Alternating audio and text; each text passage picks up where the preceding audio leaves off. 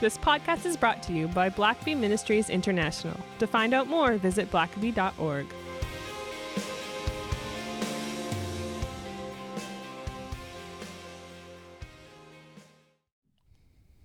Well, welcome back to the Richard Blackaby Leadership Podcast. My name is Sam. I'm your host, and we are helping take your leadership to the next level. And to do that, I have Richard Blackaby with me. Good to be with you as always, Sam. Always a pleasure. We've got a lot of ground to cover today, so I think we'll just jump right in. Sure. We are doing the segment about where we look at great leaders throughout history, and today, why don't you tell us who we're looking at? I thought today we would look at the United States' 18th president. 18th. Which is? If I had to guess, I'd say Grant. Ulysses S. Grant. Which is a little interesting right now because he's shown up. There's been a little bit of controversy recently. A lot of the rioting that's been taking place lately, his statue was torn down, which was kind of interesting since he is the one that essentially brought an end to the Civil War and to the freeing of all slaves. Yeah. And yet Grant's also quite a controversial character in a lot of ways. So he doesn't always he's not always cited as an example of great leadership for just a couple of reasons. And I quite frankly, I feel like history has not been fair to Grant. So we're going to set the record straight today. Yeah, well, glad we're doing this then. You know, Grant, like a lot of the people we've looked at, I'd say all the people we've looked at, is a flawed person. And the problem right now, actually, with some of the things going on in society is that we look back into history, and if a person had a flaw, if they weren't perfect, we condemn them and throw out all the contributions they made. And the fact is, for me, I'm always more impressed with someone who accomplishes a lot, even though they had shortcomings. To manage to overcome shortcomings personally so that they can make a contribution to society at large, I think is quite significant. Which, you know, I don't know that there is a figure in history who didn't have some shortcomings that they had to overcome. And you know, Grant, there's things about him, I think, just purely from a leadership perspective that make him someone certainly worth looking at closely. He actually, I was looking, and he is if you go to Andrew Jackson, who was elected for 2 terms and served his full 2 terms in the 1830s, you don't find another person who is elected 2 times in a row and serves out his full 8 years healthily until basically Franklin Roosevelt. You've got Wilson that is elected twice, but he actually suffers a stroke in the 2nd term and is all but an invalid. His wife is kind of running the White House in the last months of his presidency. But so if you don't count Wilson, then and Theodore Roosevelt also serves almost 2 terms, but of course he's not elected the first term. McKinley is assassinated, and Theodore Roosevelt just takes over. And so, as far as being elected 2 times in a row and serving all 8 years, you go about 100 years, and the only guy to do it is Grant. And so that's to me pretty significant. And of course, Grant also essentially brings an end to the Civil War. And if you are a student of the Civil War, just looking at it militarily, the South just took it to the North for some time. And even though the North had more industry, they could make cannons and bullets, and they had better train system and all those kind of advantages materially. And they had more people in the North. They could recruit more soldiers. All the advantages pretty well lay with the North, and yet they kept losing, and they couldn't seem to defeat Robert E. Lee. And Abraham Lincoln was stressing out, trying to find someone who would just go down there and beat Lee, like just go take it to him. And he'd get all these generals who were all very ambitious, wanting to be famous, loving the limelight, but they just couldn't do the hard work of going toe-to-toe with an adversary and overcoming him. And so until Grant comes along. And Grant is able finally to bring an end to the war.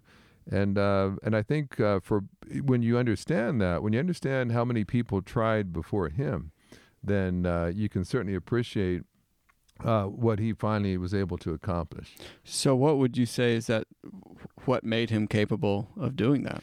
You know, if we've looked at this before, and it just seems almost as if a prerequisite to being a great leader is that you have to have struggled earlier on in your life. And Grant is one of those people that just, I guess what it kind of endears me to him is that he had such a difficult early part to his adult life.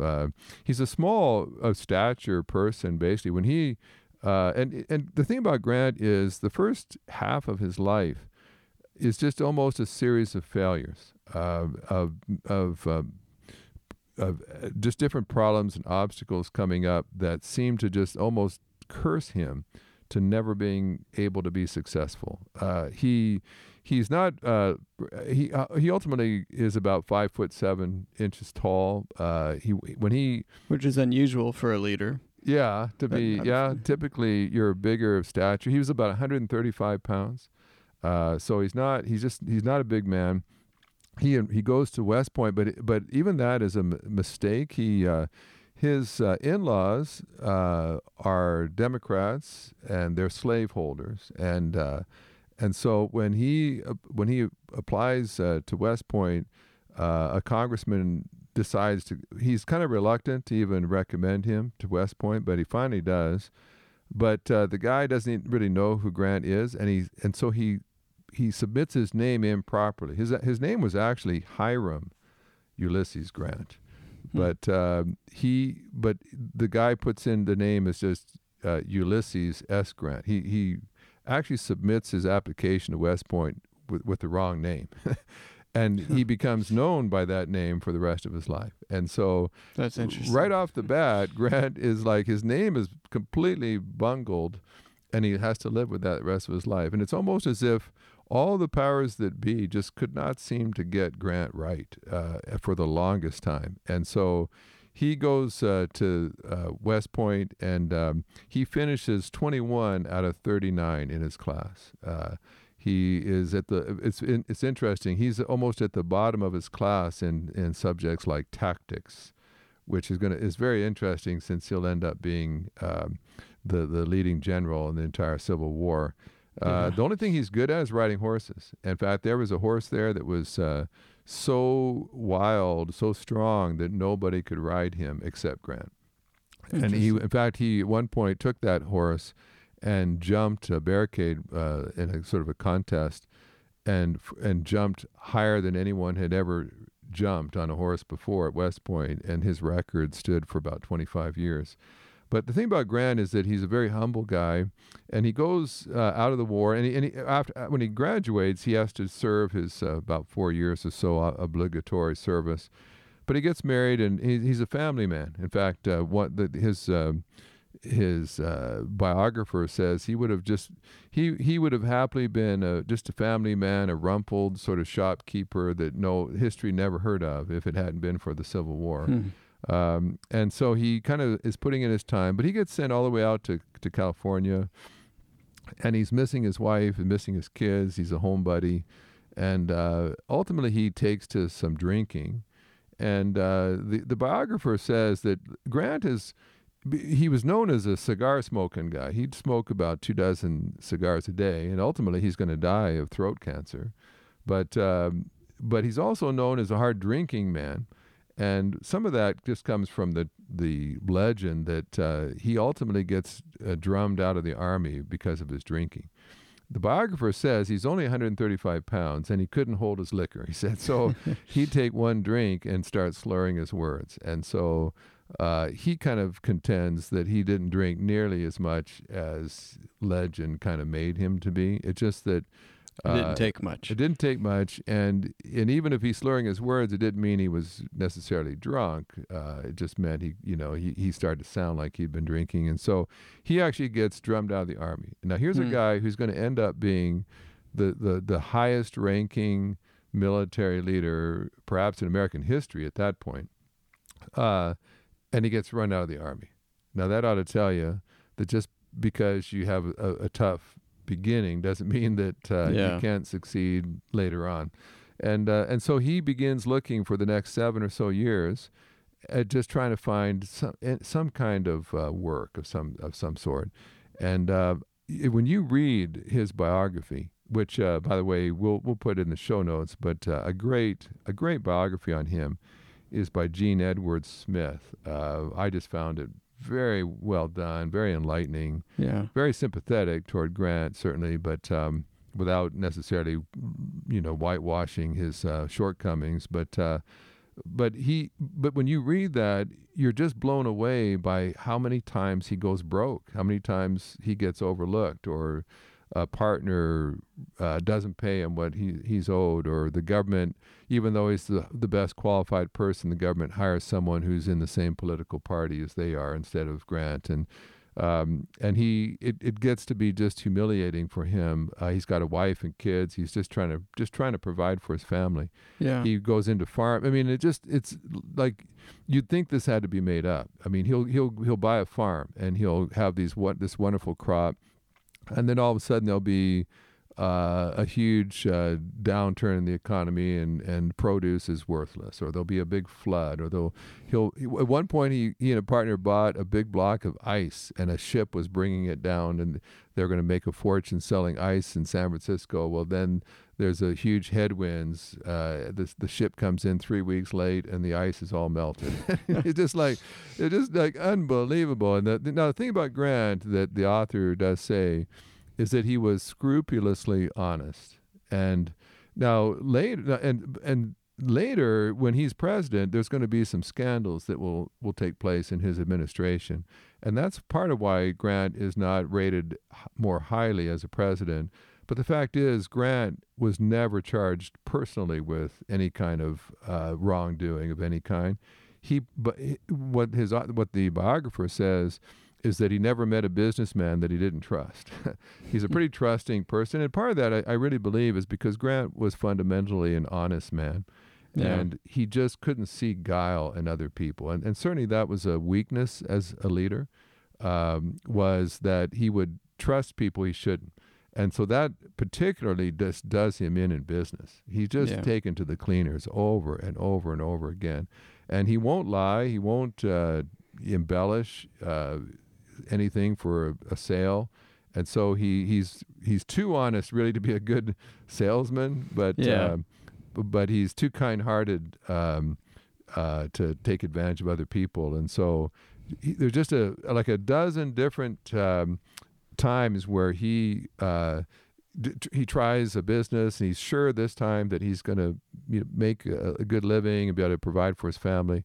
And then some natural disaster or economic downturn or embezzling partner or something will happen, and he ends up destitute. And so he has to sell. He gets down to where he's selling firewood on street corners. And yet, what's interesting too about Grant is there's a wonderful story. It's kind of ironic because Grant he goes to West Point and he's with a bunch of people.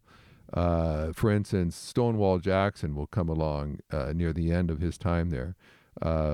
General Longstreet is a student and becomes actually Grant's best friend. And of course, Longstreet is going to be General Lee's right-hand man through the Civil War, fighting for the South. And Grant is going to be fighting Longstreet, who was his, I think, his best man in his wedding. And so it sort of helps you appreciate the Civil War, what it did.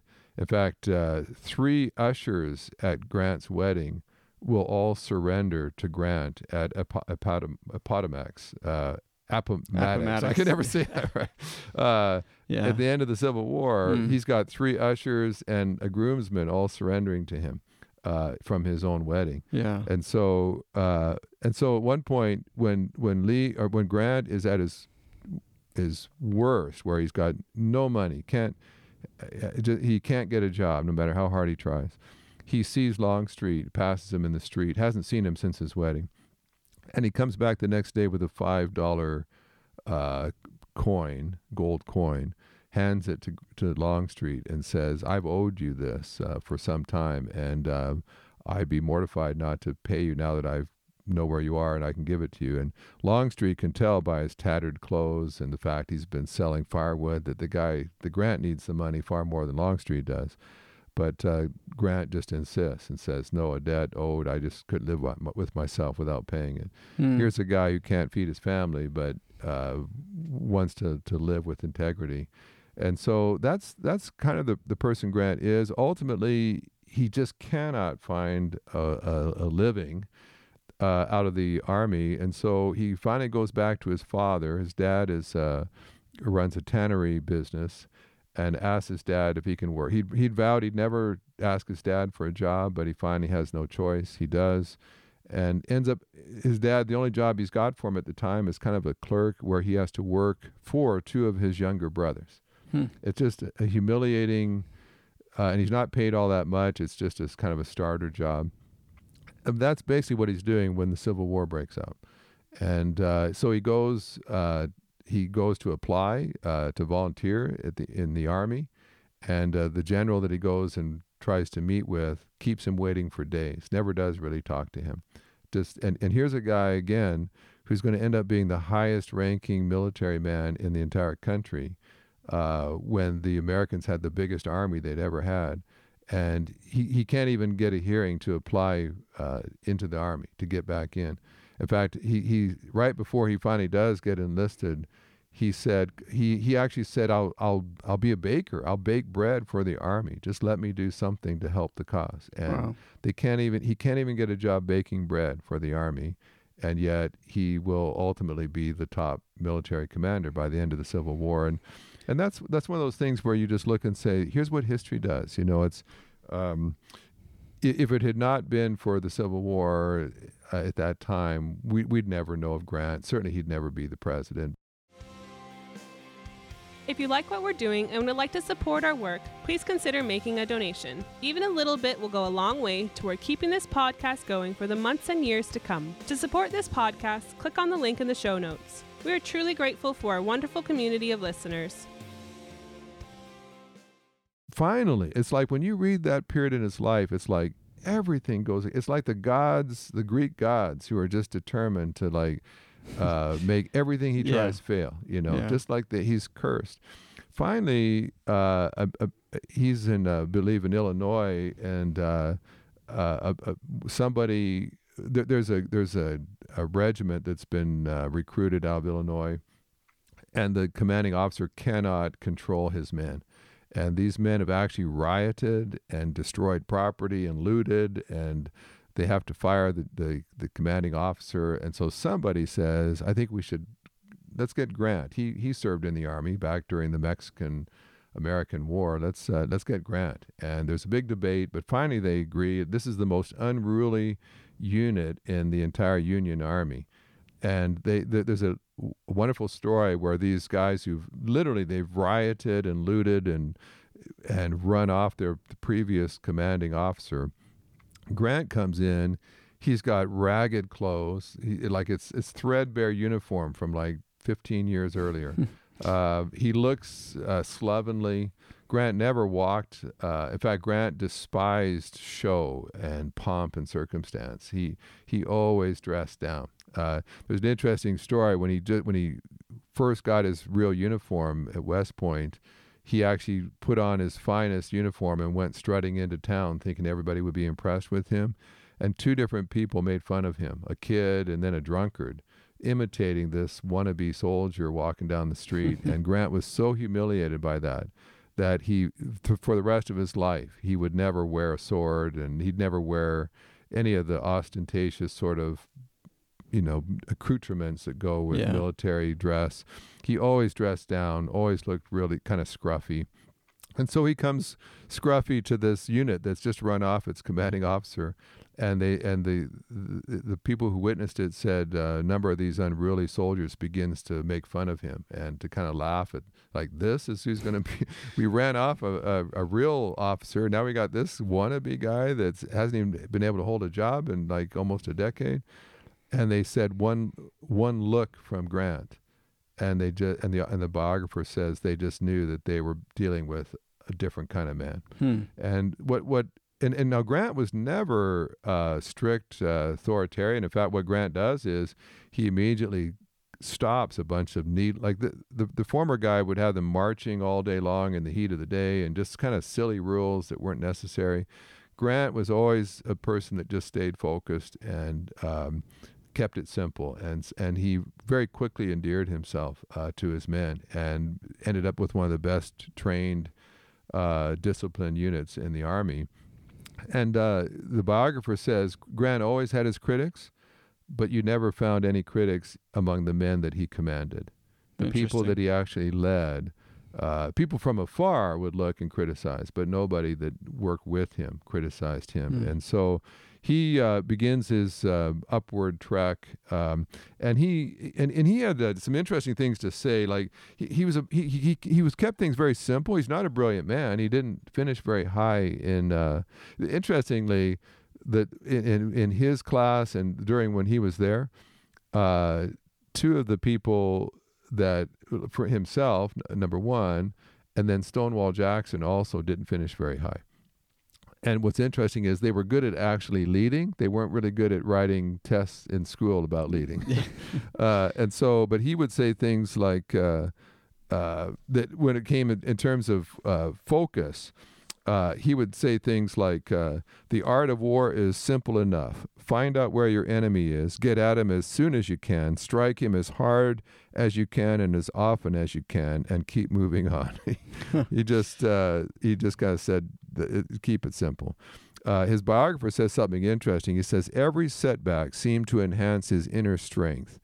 Grant was not brilliant. His appearance was not striking. His personality did not shine. He was not visited by the flashes of inspiration that animated Stonewall Jackson. He did not have Lee's Olympian presence.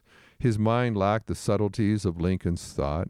Sometimes he blundered badly. Often he oversimplified. Yet he saw his goals clearly and moved toward them relentlessly. You just get the sense that, that the dark period of his life where he couldn't hold a job down, that was building that perseverance, that grit, even that we've talked about before, that he's just not going to let it go until he reaches that goal. Yeah, and it humbled him, and his biographer says he was different than all the commanding officers before him because he couldn't be swayed by flattery. Yeah, he had that knocked out of him early on in his life. And in fact, there's a story, I think after the Battle of Chattanooga, that there were hundreds and hundreds of Southern soldiers that were being taken away as prisoners, and they're all glumly being marched along, and Grant rides up with all of his officers, and all the other Northern officers are kind of smugly looking at this Southern trash being marched away to their prison camps, and they're the victors. And the biographer said, as Grant watches all these his enemies being led away to prison, Grant raises his hat and holds his hat up in tribute to his fallen enemy or his defeated enemies until the last Southerner walked by. Well, it was one of the prisoners who actually told that story later.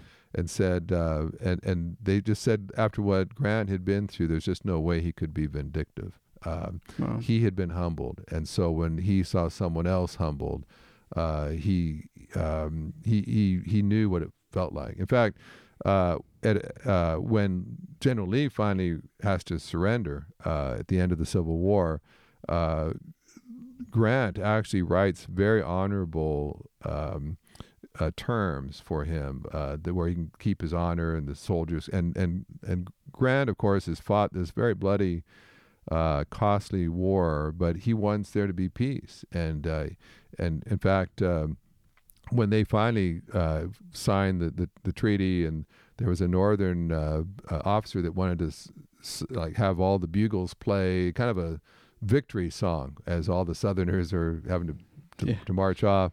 And Grant stopped him and said, those are our brothers now. Those aren't our enemies anymore. They're our brothers. Let's start treating them like brothers.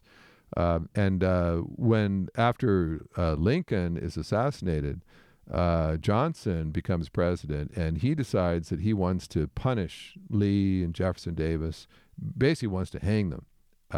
After all the Northern soldiers who'd been killed in fighting against Lee, he felt like Lee should go on trial and be hanged for his crimes. And basically, Grant is the one that stops it. In fact, Grant says, "I'll resign right now in protest if you arrest Lee." He said, "We signed terms with him. As long as he keeps his terms, let's not be vindictive. Let's start healing and not keep on wedging differences between us." And the thing about Grant is, even when he was his poorest, when he was the most destitute, at one point, his father-in-law gave him a slave. Just, here's a gift, happy birthday, here's a slave. And at that time, the slave would have been worth maybe $1,000, which in our day would be, maybe upwards of $50,000. And Grant was unemployed. Grant was desperate for money. In fact, one Christmas he had to sell his only valuable thing he owned left was his gold watch. He sold it just so his family could have presents and food for Christmas. So he's given this $1,000 gift of a slave. The very least, he could have sold the slave, but he just couldn't stand the thought of having a slave or the principle of slavery, and so he sets his slave free. Doesn't even earn $1 from it. And here's a guy that's destitute, selling firewood on street corners to feed his family, but he just sets his slave free. But Grant had seen the pain of failure and that kind of thing. And so Grant, of course, finally fights against Lee, and all the other Northern commanders were scared to death of Lee. They were more afraid of what Lee would do to them. And in fact, at one point, when Grant's finally in charge, he chastises his officers and says, "Stop worrying about what Lee is going to do to you, and start thinking about what you can do to Lee." And and all the other officers were trying to avoid Lee. When Grant's finally in charge of the whole army, he turns to General Meade, who works under him, and he says, "This is what I want you to do." He says, "Wherever Lee goes, you shall go there too also." He said, "Just follow Lee." And everybody else tried to fight battles of positioning, like a chess match, where you didn't actually fight very much. You just tried to outmaneuver and position and so on. Grant said, you'll never defeat him that way. The only way to win the war is you've got to destroy the enemy. So just keep pounding away at the enemy. And at a certain point, that caused a lot of casualties, of course. And sometimes people looked at Grant and said, well, he's just this hard-drinking general that doesn't care about his officers and his men. But Grant just understood that, in fact, when it's first announced that Grant is now in charge of the Northern Army, a bunch of the Southern generals and officers all laughed and said, "Oh, General Lee will have his way with Grant. Grant's just a bumbling drunkard." And Longstreet, who was like probably the number 2 man under Lee, he said, "No, you're dealing with a different man." He said, "I was the groomsman in his wedding. I was in school with him." He said, "You better get ready to just get toe-to-toe with this guy and stay in the ring with him, because he won't quit. He won't give up. He won't be discouraged." And basically, it wasn't pretty, it wasn't brilliant, but that's what he does, and ultimately he's victorious. And his downfall is that he's too trusting. He's he's very loyal to his friends, even to a fault, and so he brings some people in around him. Grant was never ever accused of being corrupt, but he brings some people in that ultimately will fall to some corruption. And unfortunately, he trusted people that shouldn't have been trusted, which certainly is a leadership shortfall on his part. But when you watch the way he treated the South after he's president, he has a very enlightened approach to that whole issue. Mm-hmm. And I think that history is now beginning to see his contributions and the integrity of his leadership in a light that's much more positive than it used to be. And so when you talk about Grant as a leader, oftentimes you immediately say, well, wasn't he just a hard-drinking kind of guy? Yeah. And even after he finishes being president, when he was president, there was no retirement fund. Once you weren't president anymore, you didn't get paid anything. And so he's destitute, and ultimately he has terminal cancer, throat cancer. And it looks like he's going to leave his wife and kids with destitute, penniless, which just breaks his heart. And Mark Twain actually comes along at that time and wants to get Grant's memoirs written, and he helps him and says, if you'll just, I'll help you get these published, and your wife will have money and so on. And so as he's dying, Grant is writing his memoirs, and even though he's in some extreme pain, and ultimately Grant basically just starves to death because he has no feeling in his mouth anymore, and he can't eat. He finally just can't eat anymore, and he ultimately will die that way. But when he's done, to his word, Mark Twain gets his memoirs published, and they are wild bestsellers. I think over 500,000 copies are sold quite soon.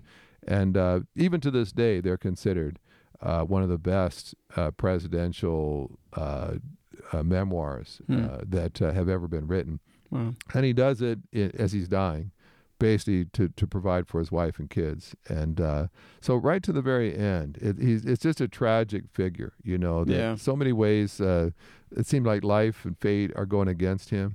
And when you look at that and then you realize what he accomplishes, you realize, wow, like, you know, for a humble guy who'd been knocked to the mat a number of times, he accomplished a lot. And I think that's an inspiration to each of us to say, you don't have to be a giant, brilliant.